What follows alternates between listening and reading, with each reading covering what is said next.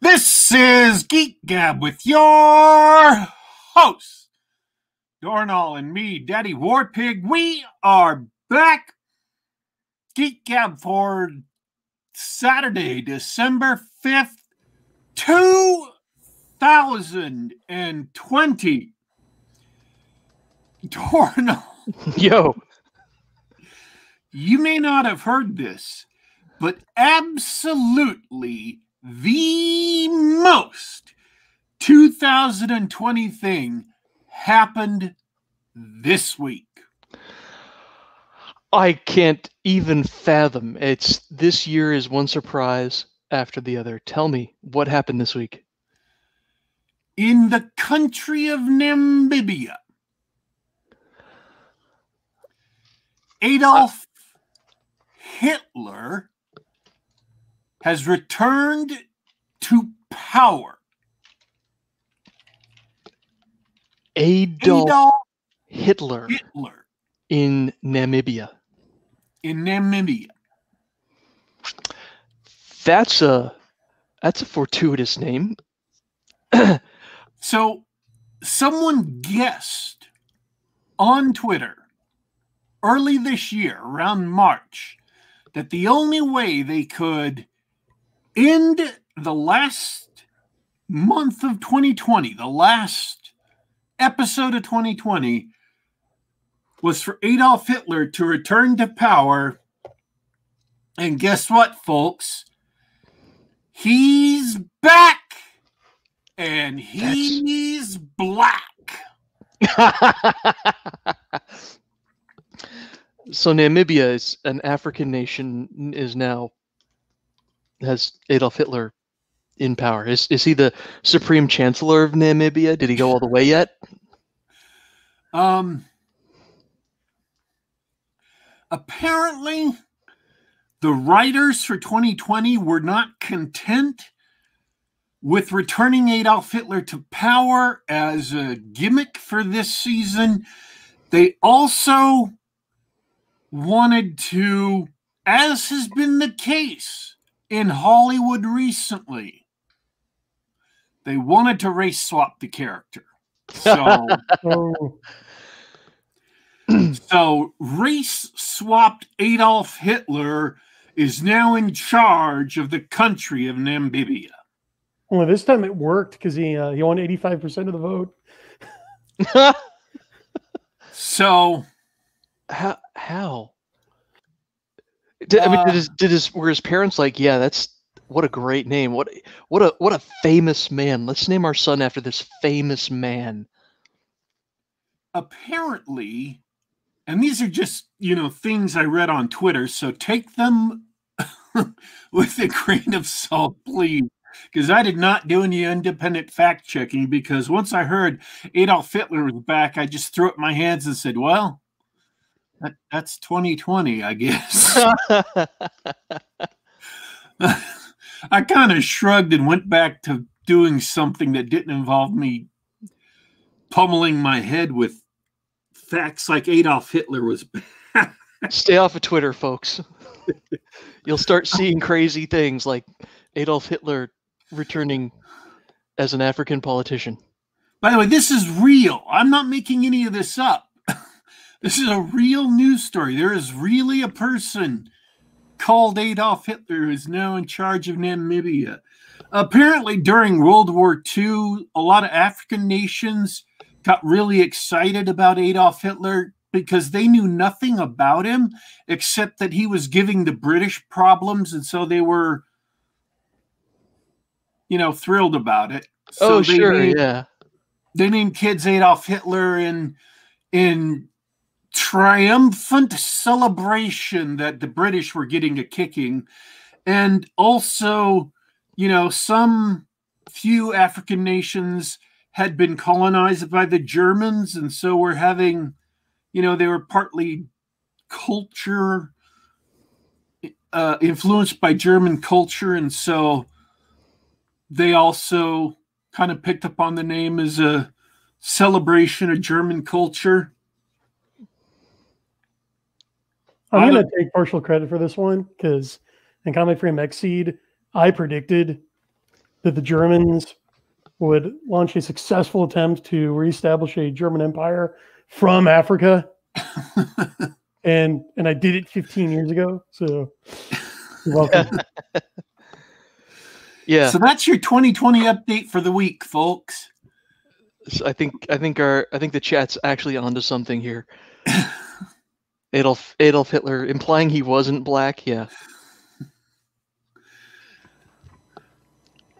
I mean, there are some other crazy things that happened this week, but that one wiped them all out of my mind. I mean, no, you can't top that. You can't top that. That's a palate cleanser. That's a nightcap. It's going to take a bunch of NyQuil enough to sleep through the rest of the year. Wow, it makes you wonder. Like we're probably in for another couple surprises before the end of the year. It's sweeps week, folks. The 2020 season of America is wild. Just tape the Super Bowl for me. Oh wait, never mind. Wow, I can sleep in. So are we actually going to have a 2021, or is the world going to end? Worse, we're just going to have 2020 season 2. Oh. Well, you got to remember that I was thinking of this last night. 2020 started about a month before 2020 started. There was a huge event, and now I can't remember what it was. Oh. There was a big, strange thing that happened right at the end of 2019 that was basically the start of 2020. And I want to say the Democratic primary. That did happen at the end of 2019, but I'm not sure. I'm not sure if that's what you're thinking of. It was just nuts, and all the people in it were nuts. And the guy who got 6th place turned out to win. Oh, yeah, I mean, yeah, politics has been crazy for at least 5 years now, so they're all nuts. Ardenon has reminded us Mad Max was set in 2021, so... Oh, this is going to be great, guys. Yeah, everybody, go ahead. I'm seriously hoping 2021 goes back to some semblance of normality because I'm not sure, I don't know. The work from home pandemic had me enjoying summer on the beach every day from my apartment instead of going to the office every day. So I've had enough of normal. Screw that. I want nonstop chaos until it all falls apart. That may not be true. Anyway, I regret to inform you that our other guest looks like he wasn't able to make it. We title of the show's Card Game Design SockCon, and Brian Niemeyer, our favorite third host and sci-fi author, came on to talk to us all about that. We were going to have the game designer Cardanon on. He couldn't make it. He's actually busy doing things for the government for which he would have to kill us if he told us on stream. Brian Niemeyer, how about you? How are you doing today? Well, pretty unable to follow that introduction, which is true, by the way. So yeah, the exciting guy couldn't be here because he's doing exciting stuff. So he stuck with me, the one who also knows nothing about game design. So you're stuck in here with me. Oh no, that's okay. We love talking about game design here, but you asked to come on to talk about SockCon, and I'll let you describe it because this Daddy Warpig, we've talked about this before. I don't know if I mentioned it on the show, but the week before Thanksgiving, I went to Kentucky for some reason and hung out with some guys for a weekend, and it was great. Wait, so do you know why it happened? Because I'm still trying to put that together. It's kind of a standalone complex. I was there when it was proposed, and it was a confluence of events where we had been speaking on Discord, meaning you, me, and some of the other Xseed fans, as well as the game designer, have been doing sort of online playtesting, thought experiments, and so on and so forth. And we sort of kept arriving at this, we really need to play a few games in person, right? Or online or something like that, like because we had multiple groups sort of approaching the game from different ways. And the game designer was like, hey, I'm going to be in this area at this time. You guys should come out and we'll get together and play. And he caught me at a vulnerable moment because I was like, yeah, all right. If there's an airport nearby, I will fly all the way from Washington State to do that. That's how I remember it happening. What do you remember? Yeah, I just remember talk of in-person playtesting, and then one thing leading to another, each step seemingly an end in itself, but each leading inevitably to the next. And then there were T-shirts, and yeah, we were in Kentucky. Yeah, it got wild. It got wild. Do you want to say a little bit more about what it was and what was your goal for it? What were you thinking about it? My goal was that people who were interested in my IP asked me to be there. So I suppose I was kind of the guest of honor at this emergent phenomenon con. Because all I really did was like kind of sit around and like greet people like a retiree at Walmart and eat White Castle. So that's a win. Yeah, we prioritized the White Castle. That was stop number 1. And the ice cream. Oh yeah. You want to tell about the ice cream? Daddy Warpig, are you familiar with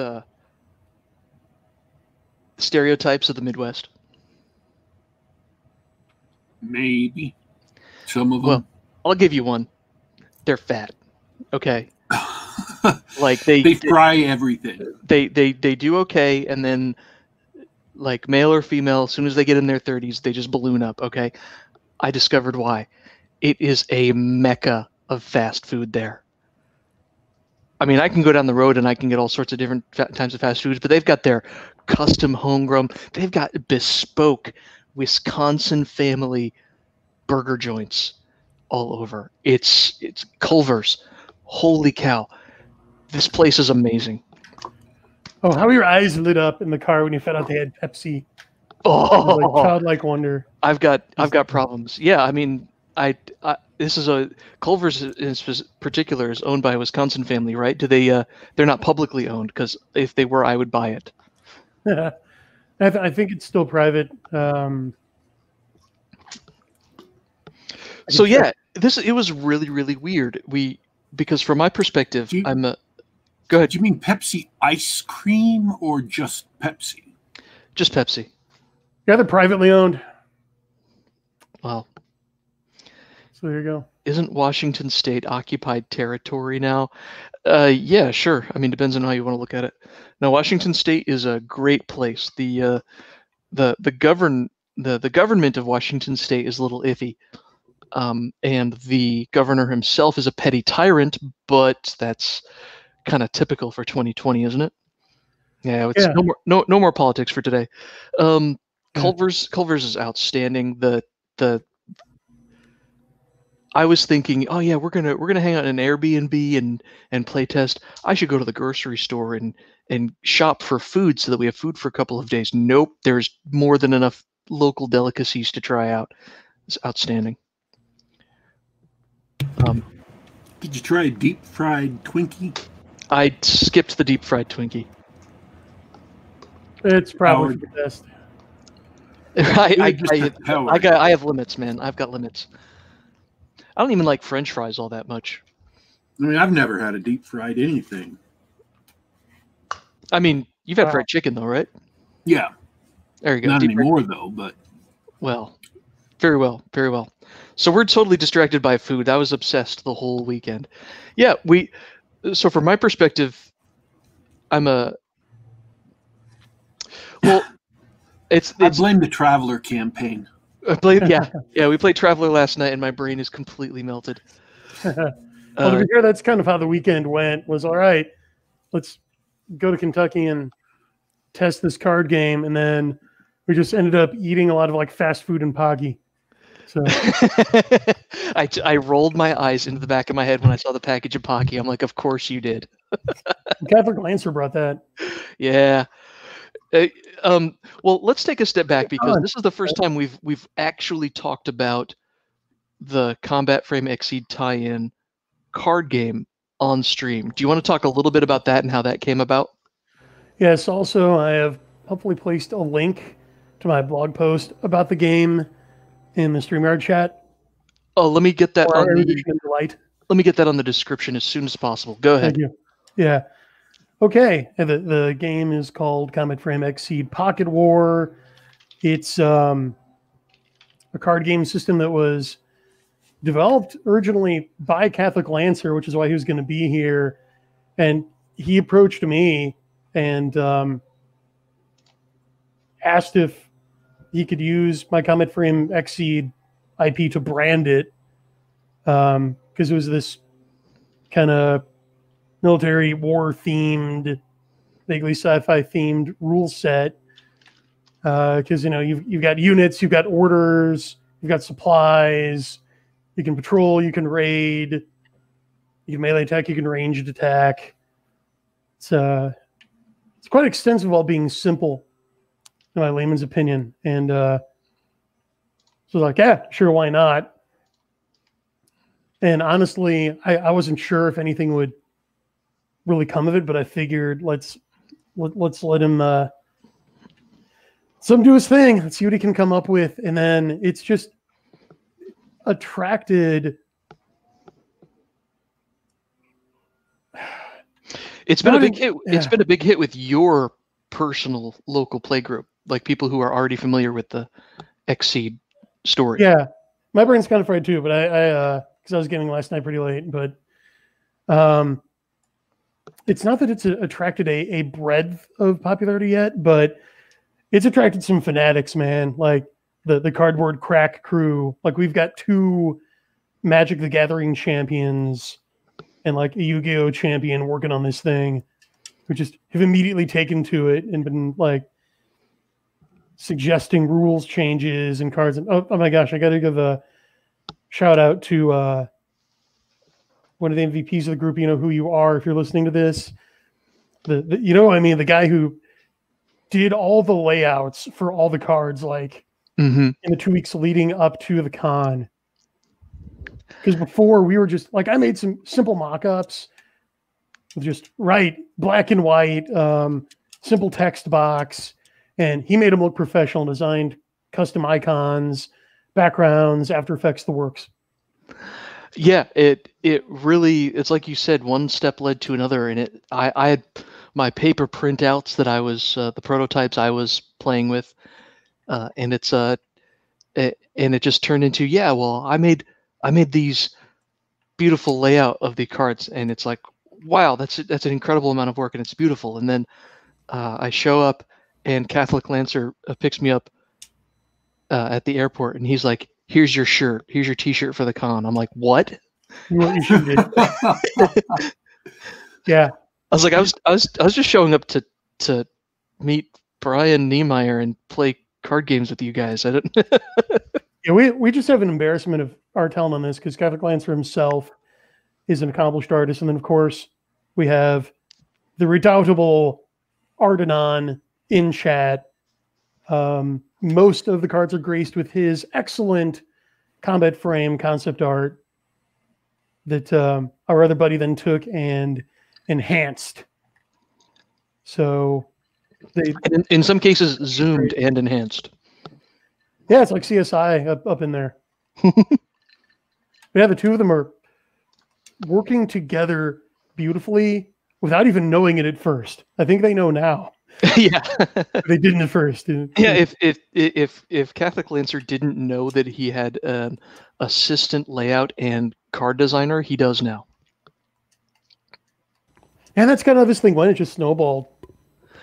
Very, very fascinating. And this mutual friend of ours, the guy who did all that work on the layout, it's his fault.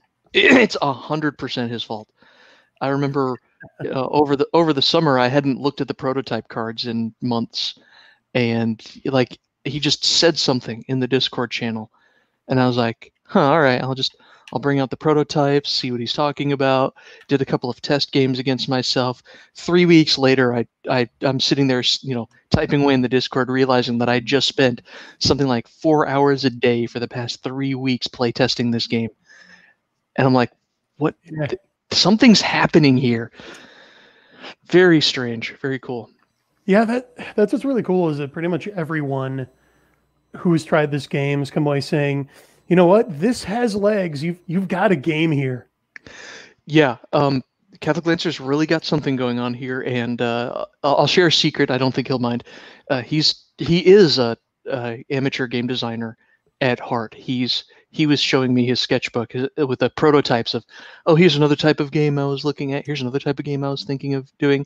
The guy's always got that stuff coming out of his head.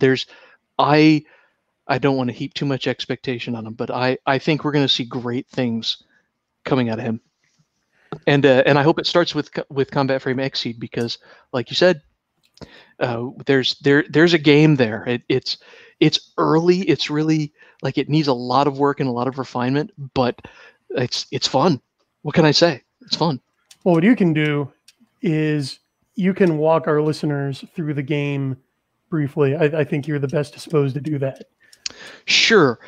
The game is designed as a collectible card game or a living card game, which is to say there's a large set of cards and each player will construct or bring a pre-constructed deck to the game.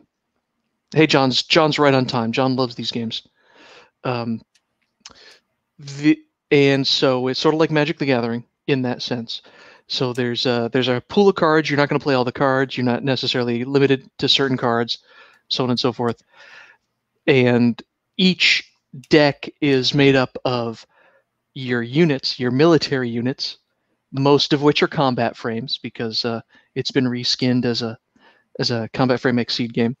And other cards are orders, where you can manipulate the battlefield, sort of like spells in Magic the Gathering, if you're familiar with that. So it's got this. So there's a balance between the units that you use to control the battlefield, and then the cards that affect those units and the battlefield, right? And at the beginning of the game, you set up 6 bases that represent your physical holdings or logical holdings in the world, in the universe. And if you lose all of those bases, you're eliminated from the game. And so it's basically designed as a one-on-one protect my bases while I go after your bases game. And so the fun is in the details. The fun is in how the different units interact, the different orders change the state of the game. And so on your turn, you get to, you supply all of your units so that they can shoot, attack, whatever, and then you can and this is one of the interesting decisions in the game, which is, and I'm gonna actually editorialize here. This is the best and worst part of the game, which is you've got this really interesting decision. Do I use this resource to attack right now, or do I use this resource to draw more cards into my hand? And I say the best because that is a very interesting decision, and I say the worst because it has had other consequences on the game design where our hands are tied in a couple of different ways. But it's been a ton of fun. So anyway, enough of my opinions. So each player has a deck, and you try to take out the other guy's bases by attacking them with your units, and that's it. You've got exciting cards like all the Combat Frame Xseeds from the first book are present. The infamous Dead Drop, if you're familiar with the story. All the units, all the mechs and the vehicles and things that you're familiar with are there in the game. And what can I say? It's fun. I'm not going to go any more detailed into the rules because it's such an early version of the game, and I'm just going to bore you to tears. Did I miss anything? No, I think you covered all the bases. Well done. I'm really excited for it. I hope that it comes to a. I hope it's successful as a game. No no offense or anything meant to you, Brian, but as from my seat as a game designer and a game player, I hope it stands alone as a great game. Whatever it has to do with Combat Frame Exceed, that's sort of been my goal throughout playtesting, is to make sure that we don't come out with a crap game. Well, that's always the goal, right? I mean, I wouldn't want my name on it if it was going to be subpar, right? So I'm completely with you on that goal. Amen. So tell me more about. Do you have any more thoughts or anything about the con or the weekend or anything? Like, what stood out to you as what was a really good moment, or what was a really good thing you learned from the con?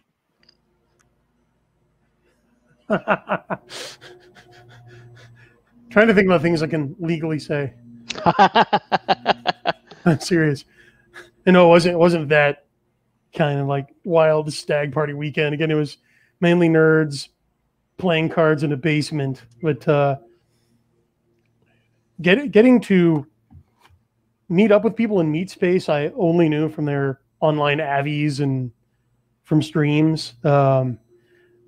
It seemed oddly normal. Like, I think the first thing I did when I got to the game shop was just walk right up to you as you were like explaining and pointing the game to someone, just like jumped right in and was like, "Oh, don't forget about that." It's like over your shoulder.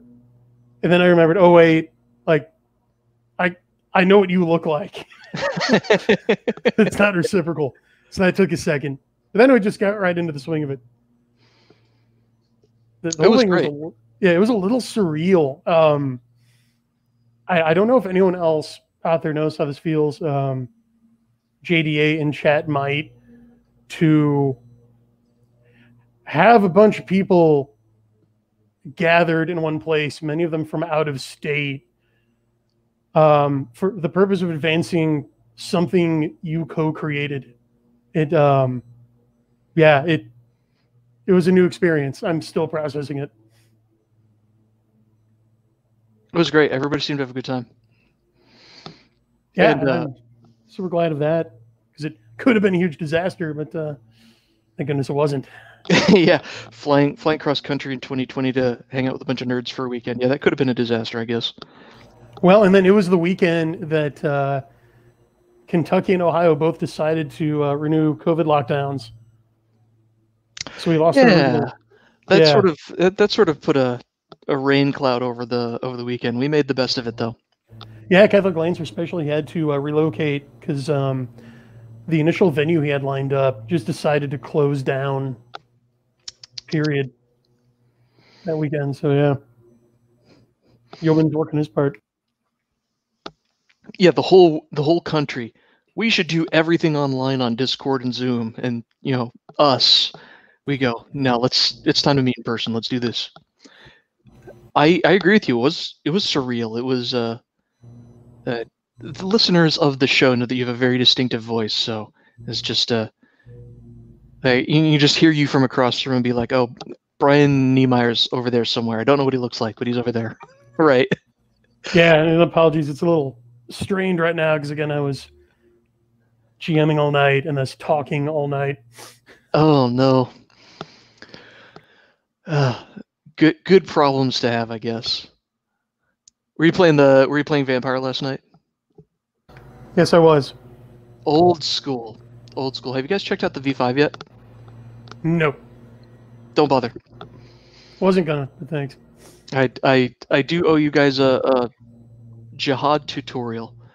But that didn't pan out because the product wasn't available early enough. They supposedly released it on Halloween, but the product wasn't shipped out until the week after, basically till after Thanksgiving.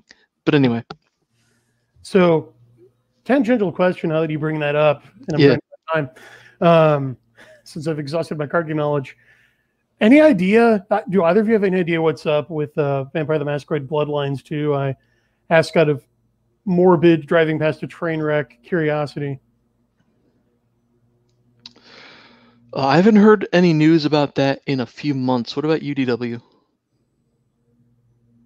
Just that everything's all messed up.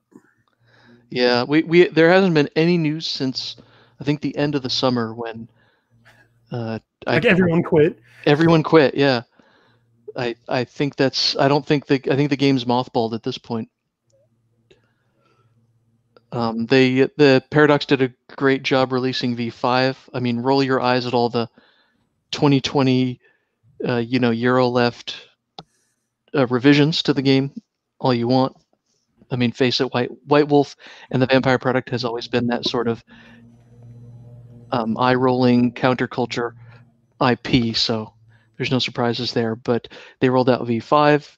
It may not be as popular as the old stuff, but they did it, and they've the fan group who put together a company to revive the card game successfully worked out a license, and all of the fan sets are now official, and they've re-released the card game, and they've even implemented the lore changes from V5. So they updated all the clan symbols, sometimes for better, sometimes for worse. They updated the sects, and the Brujah are no longer in the Camarilla, they're Anarchs, and the storyline currently focuses on the Camarilla versus the Anarchs because the Sabbat naturally self-destructed. So the card game better reflects the V5 release, but I mean, I suppose we'll see in the next couple of years how the business goes, but it was a successful relaunch. It's a shame about the video game, but well, we all know what's going to happen with the video game, right? It's going to attract its share of controversy. Like I expect another big bombshell, like sometime, probably not around Christmas, probably around the New Year, some new shakeup or something, and then it'll finally come out, and everyone who is initially dumping on it on YouTube is gonna buy it and play it. Mm-hmm. And first they'll be like, "Oh well, it's okay, let's do some let's plays and here are the finer points," and then it'll totally be forgotten. It'll just sink beneath the waves and just be memory hold. I wouldn't be surprised. That's what always happens to this stuff. I mean, do you know anyone who's still playing Final Fantasy VII Remake? No. Yeah, the game that sold more copies than the original. Really? Yeah.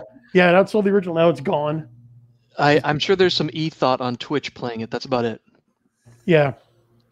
I'm pretty sure they screwed that up bad because I heard a whole bunch of people complaining about how they screwed that up bad. Mm. Yeah, I don't know. Could you elaborate? Do you remember what they screwed up? Well, first off, it was only the first, fourth of the game. Oh, that's right. They did it in multiple installments. And they changed a bunch of stuff about it so that the game isn't even going to follow the same path as the original 7. I mean, how can you have a Final Fantasy VII remake that isn't Final Fantasy VII? The characters have different characterizations and things like that. And what they changed was for the worse. People seem to not really like it. So that's a shame. And of course, Final Fantasy VII is famously that game that everybody remembers fondly, and then you play it and you say, "Yeah, this was a good game," but it really hasn't aged well at all. Yeah. We're fighting over vampire clans in the chat. Daddy Warpig, do you know them well enough? Do you have a favorite clan? I don't know what didn't they slim down the clan list to like 5 core ones when they redid it? Oh, in the Requiem rules, yes. And all the old clans became sort of bloodlines off of those clans. I never saw that, so I never knew what they did with that. I owned a copy of the first edition Vampire, first printing. I bought Vampire when it very first came out, so I'm trying to remember. What I liked was that they had the huge variety of them. They had, Count Orlok from the original movie. Yeah. They had clans of them that were like that.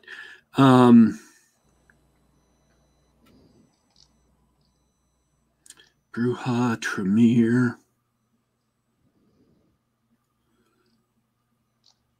And I know I'm going to forget some of them. No, JDA, we mentioned Requiem, but no, we're not. We don't talk Requiem here. Yeah, or read it. I've tried. I own it. I'm like, wait, there are 3 Draculas? Nah. Yeah. Yeah, Vampire the Masquerade still is using the original clans. The V5 is a continuation of the Old World of Darkness, so it incorporated all of the lore, including the end of the world, and so that it's sort of a continuation of that. And we're just gonna forget Highlander 2 ever existed.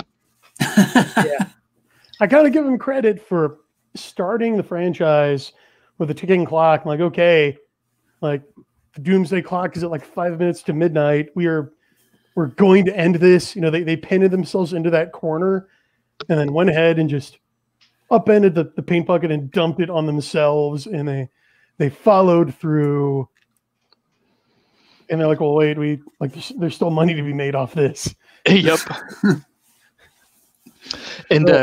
And cranky, I'm gonna be cranky about the card game again. That resulted in the second worst expansion to the card game because, of course, there had to be a tie-in. Oh yeah, I've been thinking about it, and I really like the Brujah. Okay, it's fine clan, excellent clan. Is that surprising? Not if it's in their original capacity as like warrior poets and philosopher kings. Because they were originally like the scholarly clan before the Malkavians kind of filled the vacuum after the Bureau just degenerated into like raucous punks pretty much. Yeah, the over the top anarch punk thing is a little eye rolling. I like somewhere in between. What's TW's take? What is it you like about the Brujah clan? I do like their in your face combat style. And I'm not talking about game mechanics. I'm just talking about like they're almost Highlanders. Yeah. Right. Well, and mechanics wise, they do have the single best discipline in the game as a clan discipline. They're almost like,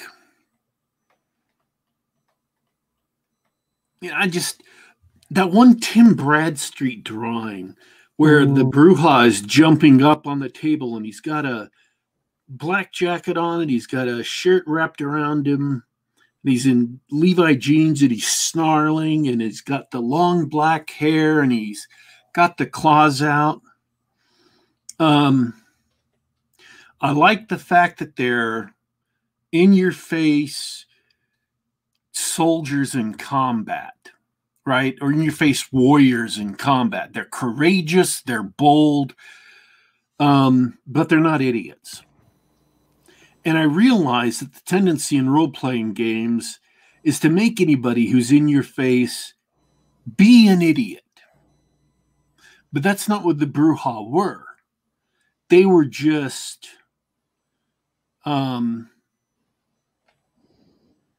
they fought hard, they partied hard, but they weren't fools. They weren't... That's a really good point. They did make it a point for at least for the original clans to say each clan has a flaw. It's a serious flaw that is going to affect your character mechanically in the game, but they're not idiots. The Brujah stereotype is there. They fly off the handle easily, but it's not, as you said. Yeah, what's interesting about Vampire the Masquerade is that there's a wrong way to play each clan, and it's the same way, right? So, like, the roid head Brujah, the affectionately called Fish Malk, like the bunny ears lawyer Malkavian, right? Just the Noblesse Malice Ventru. And it comes from turning like a clan weakness and personality trait into a caricature. And that's how you do it wrong. How do you do it right? The best single example of doing it right, specifically, the Malkavians are my favorite clan because they're the hardest to play right, or rather, they're the easiest to get wrong. Because for the benefit of the audience, every single Malkavian is insane. Like incurably, irrepressibly insane. Okay.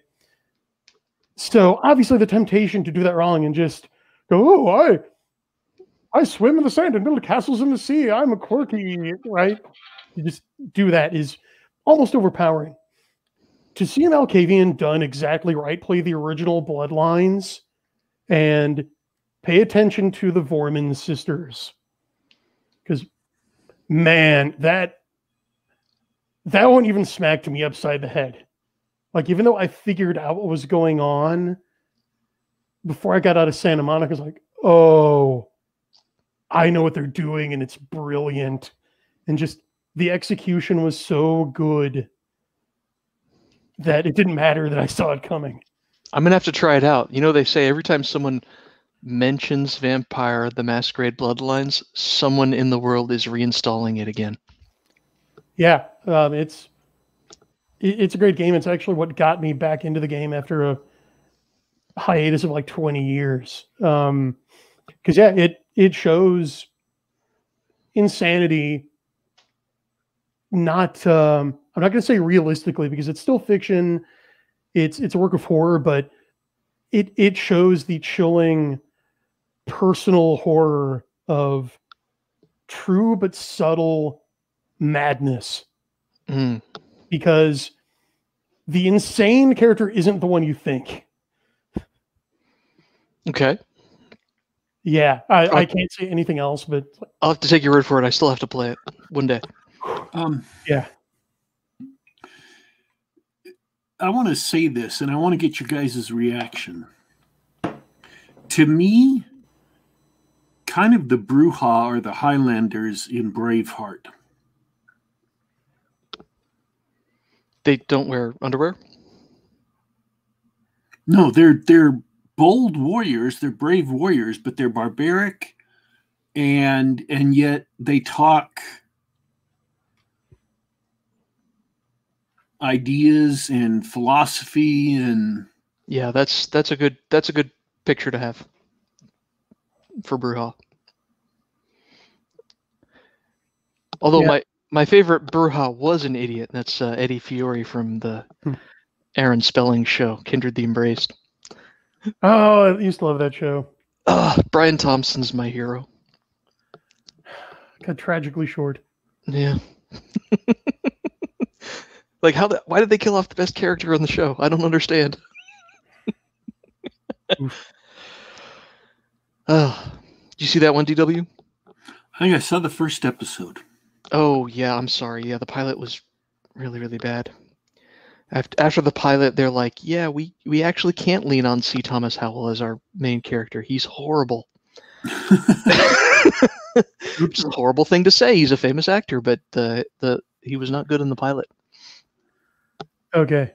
Well, I think we're losing the audience here, as much fun as yeah. Darkness is. Yeah. Okay, so I'm going to put you on the spot, Brian. Oh, I asked for it. One of the things that makes Vampire the Masquerade and makes Jihad the card game so compelling is the deep, thought out years of lore and story and game behind it. Combat Frame Exceed is currently small, at least to its audience. What plans do you have to enrich that story, that setting, to add more stuff so that more people can look at that and say, I would really like to play a game in that universe, or write fan fiction in that universe, or something like that? Do you have any ideas or plans like that?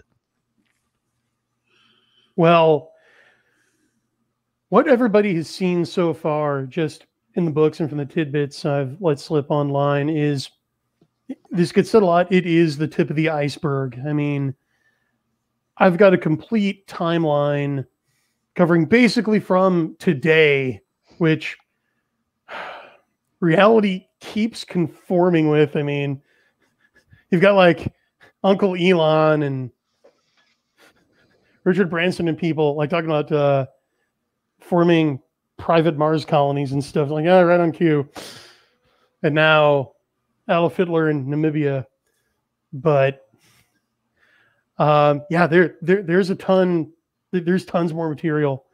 So, as you know, John, in addition to the card game, there is a Combat Frame Exceed role-playing game, which I offered playtesting slots for during the previous Indiegogo campaign, and which I believe you've been participating in.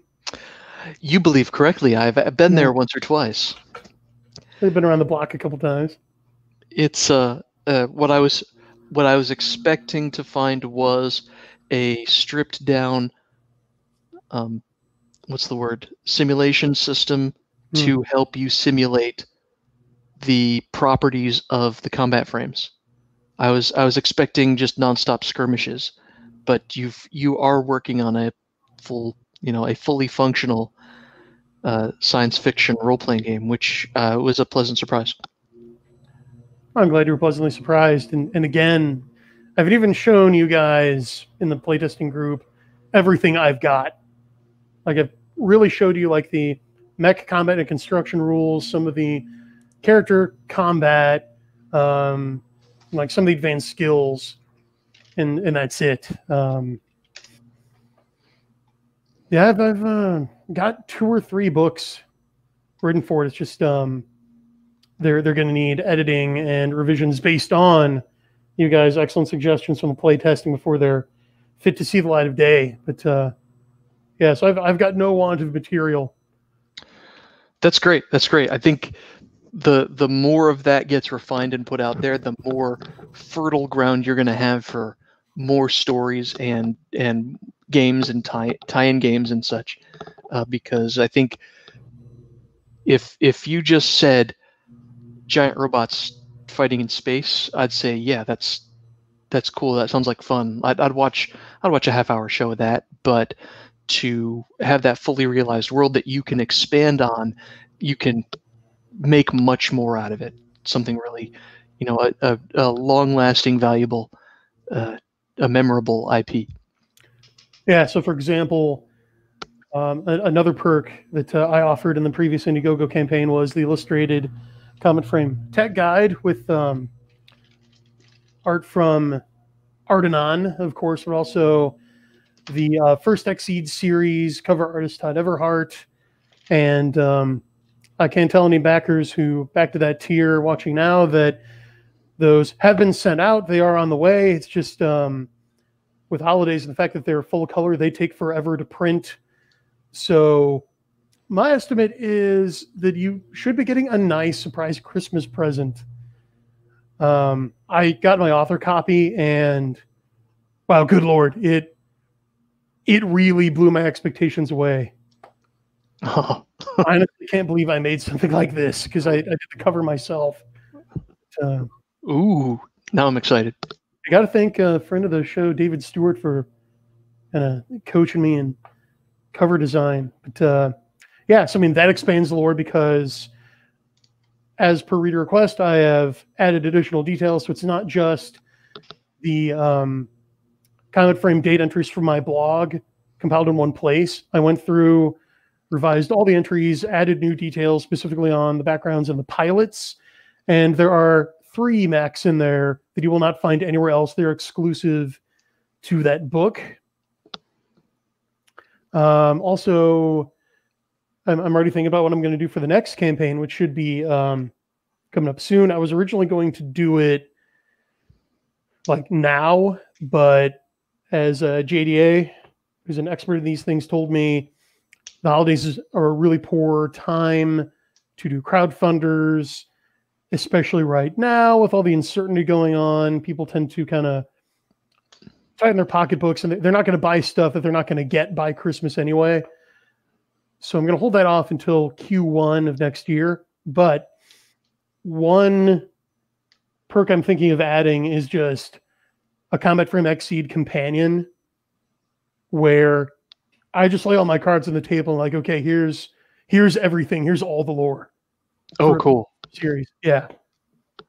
There's some tidbits you've shared just with me and some of the other playtesters. They're like, oh yeah, that puts this scene or this character in a different light. That's cool. That would be a neat thing to see. Cool. Yeah, glad you agree. If anyone else out there listening would like to see the secrets of Comet Frame Xseed laid bare in its own volume, probably featured as a perk for the next campaign, let me know. So speaking of the next campaign, I know you're not going to set that up for a couple months, but you did reveal the cover, and I wanted to talk about that before we go. Oh, sure. You mind if I show that here on screen? Oh, please do. I appreciate everybody who's listening to this later. You're just going to have to go to the YouTube later and check it out. Combat Frame Xseed, is that how it's called? Double S. Double S. Double S. I love the new covers that you're using, the new layout for the S series, and there's a big bad Metatron right there, front and center. Looks beautiful. Thanks. Yeah, that's the upgraded version too. The upgraded version. Tell me more about the. I mean, I'm starting to become a cover nerd because it's so important. Tell me about this artist and what does it take to go from your earlier Xseed art, which is good, to this, which is mind blowing. Oh well, thanks for the feedback. Yeah, just going out and looking for artists, asking around in the indie author scene. This artist is June Aries. He is available for commissions right now. If you would like to retain his services, just go to follow the link to that post, and I've got instructions for how to get a hold of him. He doesn't have his own website anymore because he got way too many triflers, unfortunately, who couldn't back up the request for a commission with actual action. So he's kind of by appointment only now. Previously, my cover artist was the excellent Todd Everhart, who I also met like through the Pulp-Rev crowd on Twitter. And see, I don't know, like I can get what people are saying, but honestly, trying to choose whether I like the covers for the Comet Frame Xseed S series or the original Comet Frame Xseed series better, it's kind of like picking a favorite child. I think they're both perfectly suited to the task at hand. Like I really think that Todd's art captured the feel of the first series perfectly. Like especially that first cover, which I think is also the best card in the card game, by the way. And Aries is, like you said, he's knocking it out of the park in terms of the look and feel I want for S and double S, which it is different because what I want to say is kind of changed. You know, I really said what I wanted to say in the first series with the first series, and now this is a new vision in the same universe. And switching up the art style and the look and feel really sells that. It wasn't until I saw the Xseed S cover, which you're using for your little avatar there, that I recognized you really are telling this is a new series in the same universe. Yeah, and That's exactly my point. Thank you for calling attention to that. The reason I switched artists was I wanted the change to a new series to be evident just at a glance, just from looking at the cover. Mm-hmm, mm-hmm. Yeah, totally different look and feel. I do also love Todd's first cover for Combat Frame Exceed. That's great, and a different look and feel though. This is what we want. We want Metatron in space with spacecraft in the background and lens flares and laser swords, and yeah, that's what you get is on the tin. Yeah, that's the Kai Metatron, the upgrade. The upgrade. Yeah. What is upgraded about him? Another armor layer added, and the performance and weapon power upgraded even more. Oh. Yeah. So whereas the first one could saw a 32-mile-long O'Neill cylinder in half with its arm-mounted Gatling, this one can just incinerate a space colony outright. That seems like a valuable ability to have, I guess. Yeah, and it's still not enough. Darn alien invasions and their... Anyway. Yeah, it's enough to get the Paladash Red to the top of the Nova Frontier Aces High column every week. And he does donate that bonus to charity, by the way. He doesn't keep it.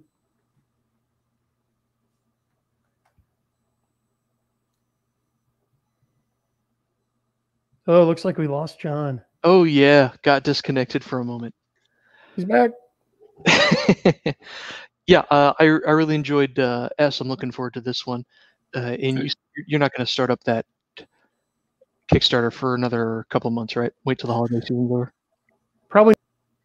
There is more mech action on the way for backers of the previous campaign before the next book hits, because I still owe all of you 2 original short stories. Oh, yeah. We hit those big goals. Yeah, so I've already started the first one.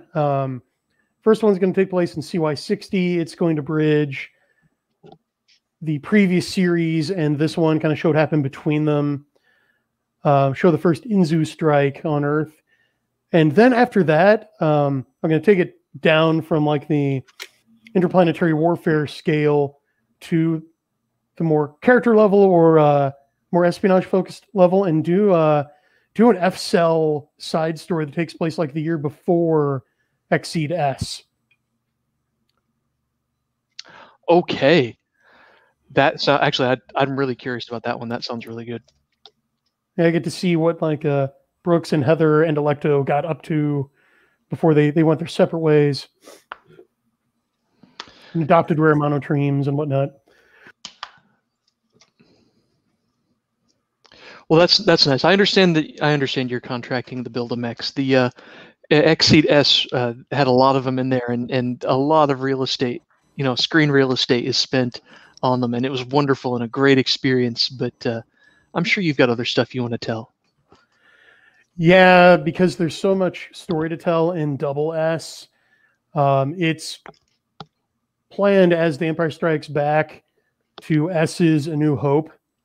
So I've got a lot of territory to cover, and unfortunately, adding a mech is just like adding a character.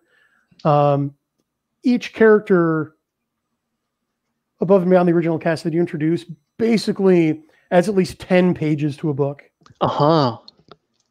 Yeah, that's the rule of thumb to really do it right. And I try to give people their money's worth because I still owe 2 of the backers like full screen time for 2 of the Build-A-Mechs from last time, because 2 of them only got cameos. Yep. So I'm already obligated to include 2 left over from last time, because I think we had like 7 before all was said and done, which was a record. And not on my limit, I can't handle that many in one book. So I'm probably going to cut it down to 4 or 5 this time. That's a good idea. And as always, I'll wait 2 weeks before jumping in to give other people a chance. But anyway, we're almost out of time here. DW, do you have any other questions for Brian? I really don't. Good, because my voice is kind of fading. All right, putting you on the spot one last time, Brian. What else do you want to say before we go? You can pick up the first exciting book in the thrilling new Comet Frame Xseed series, Comet Frame Xseed S, available right now on Amazon in both ebook and trade paperback. You can also go to Indiegogo, where I have the placeholder page for the Xseed Double S campaign, and you can sign up right now to get on the email list to find out about the campaign's launch, get in on the sweet perks we're going to have for you, and secure your copy of the book before anyone else. And you can do both of those salutary and worthwhile things right now. Awesome. And I've got the link to your blog post in the notes, and any other links you want, send me after the show. We'll make sure they're on the notes on the YouTube show. Well, thanks for having me. It's always a pleasure to have you on. I've had a great time. Thanks to you, Daddy Warpig, everybody hanging out in the chat talking about Vampire and mechs, and I hope everybody listening later has enjoyed the show. But I am done for today, and I will cede the floor to the inimitable, the bombastic Daddy Warpig. Thanks, Brian, for coming on the show to talk about the new card game, branded for Combat Frame Xseed, which I know has been a very successful series for you, and I certainly hope that the card game is as well. We don't thank everybody in the audience who has participated in the chat, and everybody who listens later. Please, you can find us at youtube.com/geekgab. That's youtube.com/geekgab. We are here just about every Saturday, just about the same time. And we highly encourage you to check us out on the Apple iTunes store, on the Google Play store, or on SoundCloud.com. As well, you can subscribe to our podcast and listen to us on the device of your choice. Folks, we are signing out for today. But don't you worry. Don't you fret. We will.